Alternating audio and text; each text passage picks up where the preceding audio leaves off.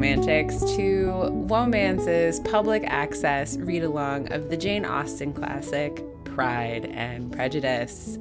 I am your even chapter reader, Isabeau. I'm the odd chapter reader, Morgan. This week, it's lucky number 22, which means I'm your reader. Morgan, can you tell us what happened in chapter 21 when this book became of legal drinking age in these United States? Yes, of course. Mr. Collins stayed for the rest of his trip. Blah. The gals went to Meryton so that they could hopefully run into Wickham. They do. Wickham and Elizabeth have just a merry old time talking about how cool Wickham is. And then when Lizzie gets home, she sees that Jane has received a letter from Netherfield, and Jane shares the contents of this letter, which is basically Caroline Bingley being like, my brother is leaving forever, and hopefully he'll marry Georgiana Darcy, Mr. Darcy's little sister. And Jane's like, oh, it must be true because Caroline is such a good, honest person. And Lizzie's like, maybe. And they decide to tell their mom a really mitigated, kind of muffled version of that story. To which she still was not happy, but... No, but she's still kind of hopeful. Excellent.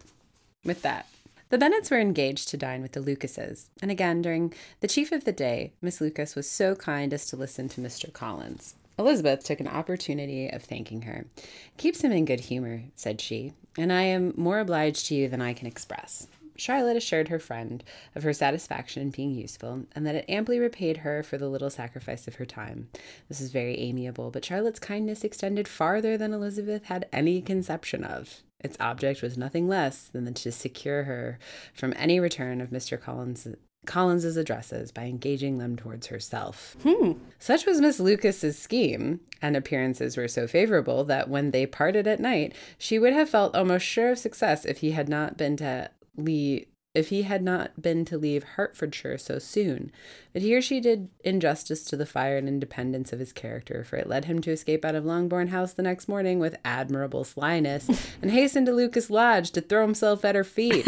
He was anxious to avoid the notice of his cousins, from a conviction that if they saw him depart, they could not fail to conjure his design, and he was not willing to have the attempt known till its success could be known likewise. For though feeling almost secure, and with reason, for Charlotte had been tolerably encouraging, he was comparatively diffident since the adventure of Wednesday. His reception, however, was of the most flattering kind. Miss Lucas perceived him from an upper window as he walked towards the house and instantly set out to meet him, accidentally in the lane, but little had she dared to hope that so much love and eloquence awaited her there. Oh. In as short a time as Mr. Collins' long speeches would allow, everything was settled between them to the satisfaction of both, and as they entered the house, he earnestly entreated her to name the day that was to make him the happiest of men, and though such a solicitation must be waived for the present, the lady felt no inclination to trifle with his happiness. The stupidity with which he was favored by nature must guard his courtship from any charm that could make a woman wish for its continuance, and Miss Lucas, who accepted him solely for the pure and disinterested desire of an establishment, cared not how soon that establishment were gained. Yikes. Sir William and Lady Lucas were speedily applied to for their consent, and it was bestowed with a most joyful alacrity. Mr. Collins's present circumstance made it a most eligible match for their daughter, to whom they could give little fortune, and his prospects of future wealth were exceedingly fair. Lady Lucas began directly to calculate with more interest than the matter had ever excited before how many years longer Mr. Bennet was likely to live, and Sir William gave it as his decided opinion that whenever Mr. Collins should be in possession of the Longbourn estate, it would be highly expedient that both he and his wife should make their appearances at St. James's. Oh. The whole family, in short, were properly overjoyed on the occasion. The younger girls formed hopes of coming out a year or two sooner than they might otherwise have done, and the boys were relieved from their apprehension of Charlotte's dying an old maid. Charlotte herself was tolerably composed. She had gained her point and had time to consider it. Her reflections were in general satisfactory. Mr. Collins, to be sure, was neither sensible nor agreeable. His society was irksome, and his attachment to her must be imaginary. But still, he would be her husband. Without thinking highly either of men or of matrimony, marriage had always been her object. It was the only honorable provision for well-educated young women of small fortune, and however uncertain of its giving happiness, must be their pleasantest preservative from want. This preservative she had now obtained, and at the age of 27, without having ever been handsome, she felt all the good luck of it. The least agreeable circumstance in the business was the surprise it must occasion to Elizabeth Bennet, whose friendship she valued beyond that of any other person.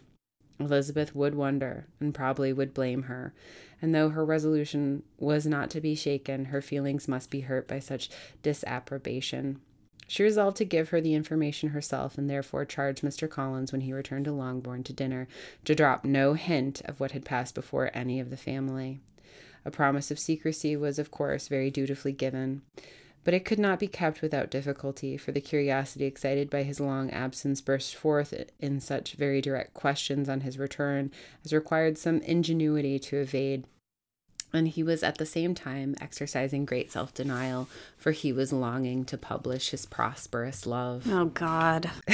As he was to begin his journey too early on the morrow to see any of the family, the ceremony of leave-taking was performed and the ladies moved for the night, and Mrs. Bennet, with great politeness and cordiality, said how happy they should be to see him at Longbourn again whenever his other engagements might allow him to visit. "My dear madam," he replied, "this invitation is particularly gratifying, because it is what I have been hoping to receive, and you may be very certain that I shall avail myself of it as soon as possible."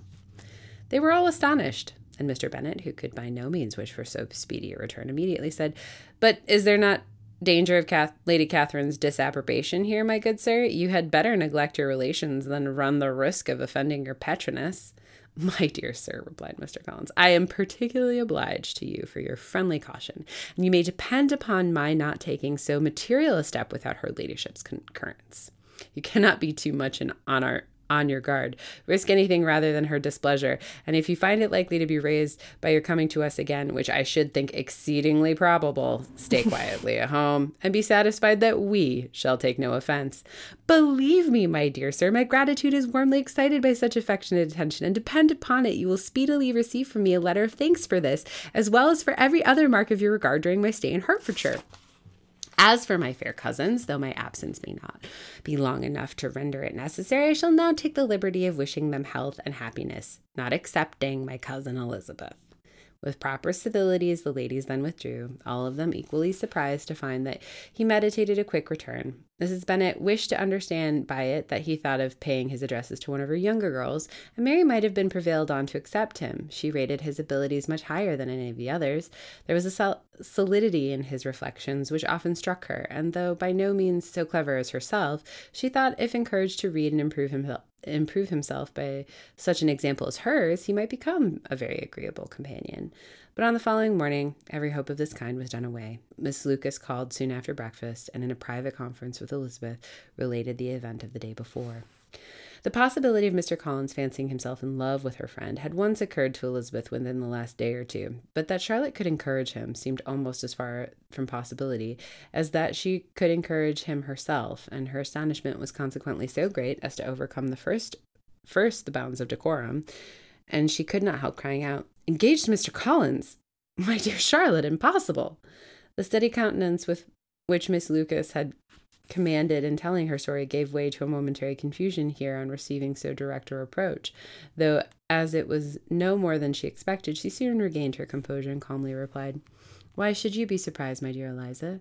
Do you think it incredible that Mr. Collins should be able to procure any woman's good opinion because he was not so happy as to succeed with you?" But Elizabeth had now recollected herself, and making a strong effort for it, was able to assure her with tolerable firmness that the prospect of their relationship was highly grateful to her, and that she wished her all the imaginable happiness. "I see what you are feeling," replied Charlotte. "You must be surprised, very much surprised, so lately as Mr. Collins was wishing to marry you. But when you have had time to think it all over, I hope you will be satisfied with what I have done. I am not romantic, you know. I never was. I ask only a comfortable home, and considering Mr. Collins' character, connections, and situation in life, I'm convinced that my chance of happiness with him is as fair as most people can boast on entering the marriage state." Elizabeth quietly answered, "Undoubtedly." And after an awkward pause, they returned to the rest of the family. Charlotte did not stay much longer, and Elizabeth was then left to reflect on what she had heard. It was a long time before she became at all reconciled to the idea of so unsuitable a match.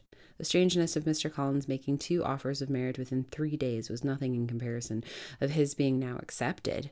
She had always felt that Charlotte's opinion of matrimony was not exactly like her own, but she could not have supposed it possible that when called into action she would have sacrificed every better feeling to worldly advantage. Charlotte, the wife of Mr. Collins, was a most humiliating picture, and to the pang of a friend disgracing herself and sunk in her esteem was added the distressing conviction that it was impossible for that friend to be tolerably happy in the lot she had chosen.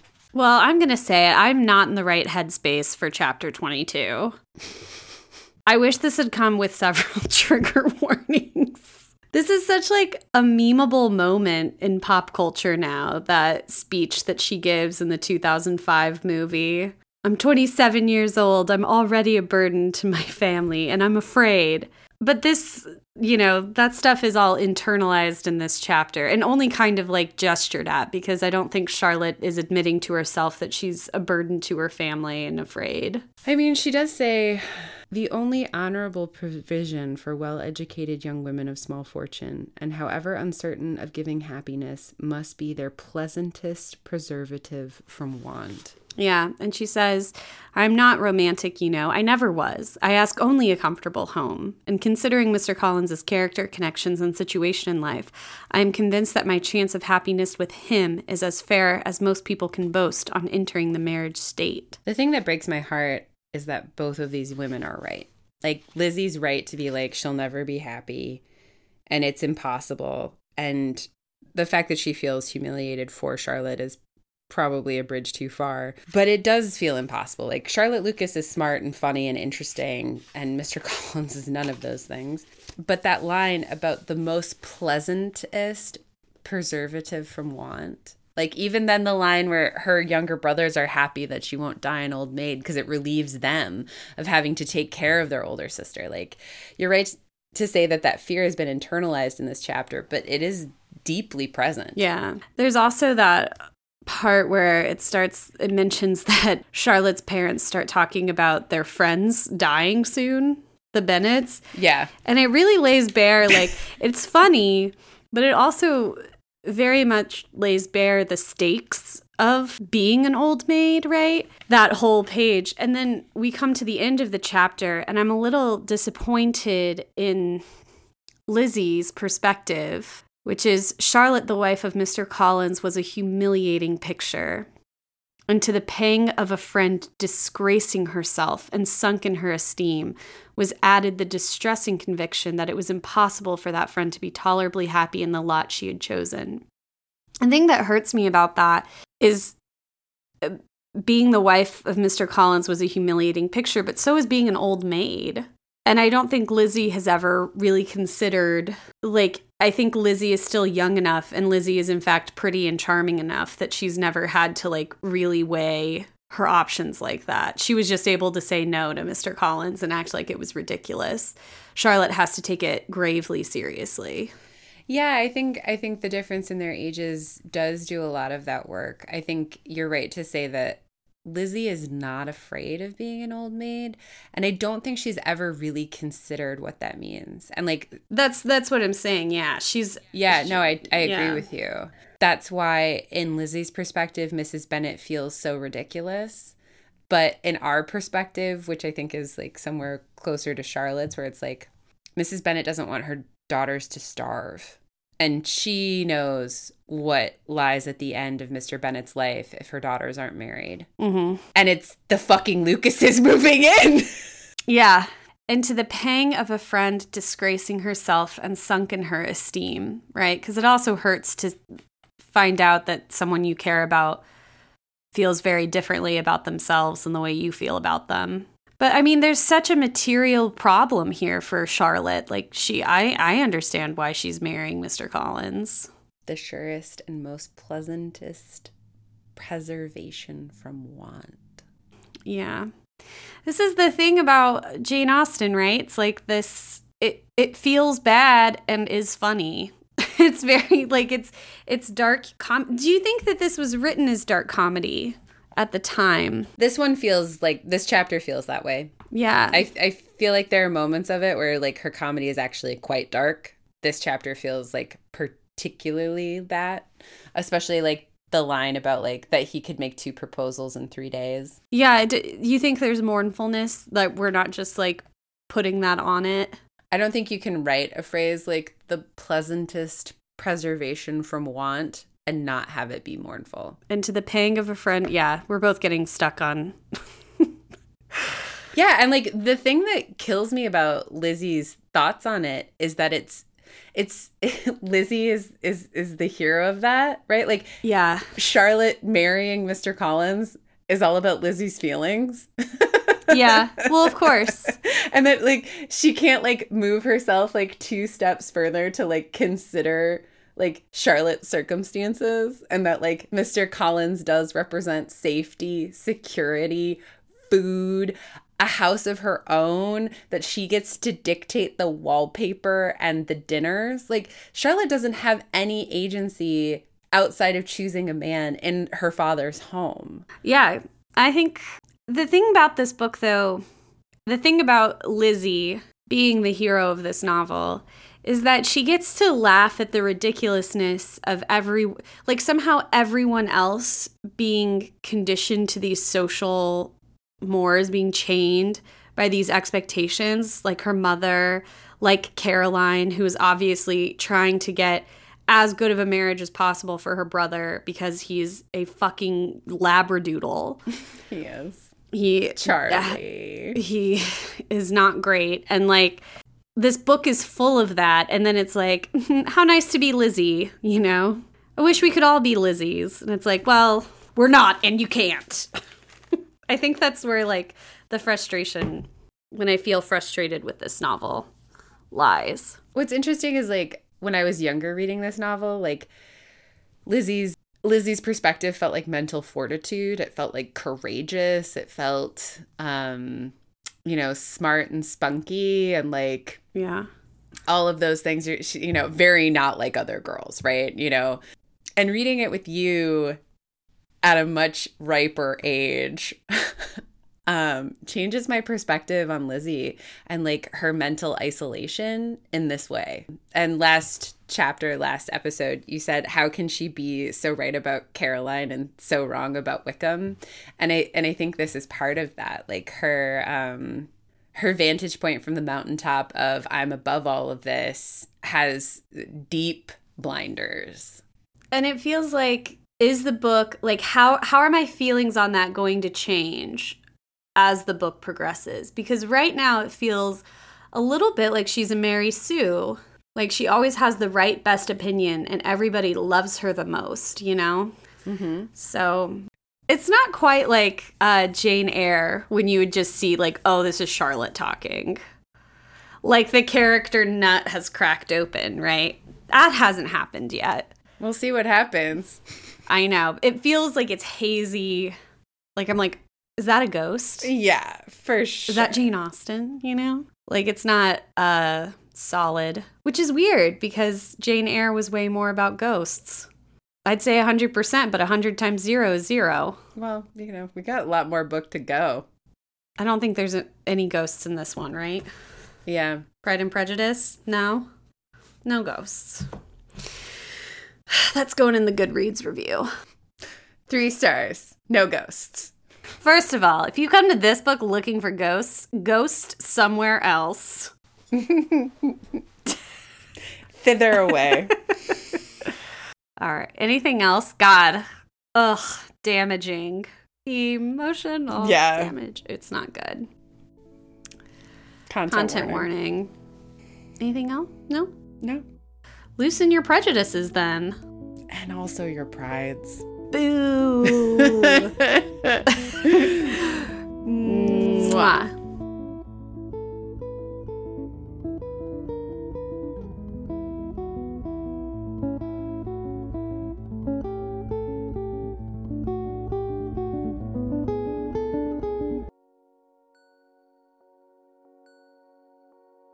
Holy guacamole, everyone! Thanks for listening to another episode of Womance. Womance is hosted, produced, and edited by my friend Morgan. And by my friend Isabel. Our logo artwork is by another friend, Mary Reichman. You can find her on Instagram at m.reichman, spelled REISCHMANN. Original music by Nick Gravlin. And our web mistress is Jane Bonsack. They're the best. You're also the best. We so appreciate your support by listening. Please consider taking this to the next level by following, rating, and reviewing. We read every single review. Or even check us out on Patreon. If you'd like more woe in your life, you can connect with us on Instagram at womance and on Twitter where we are at @mans_woe. Or you can find more episodes and content at womancepodcast.com.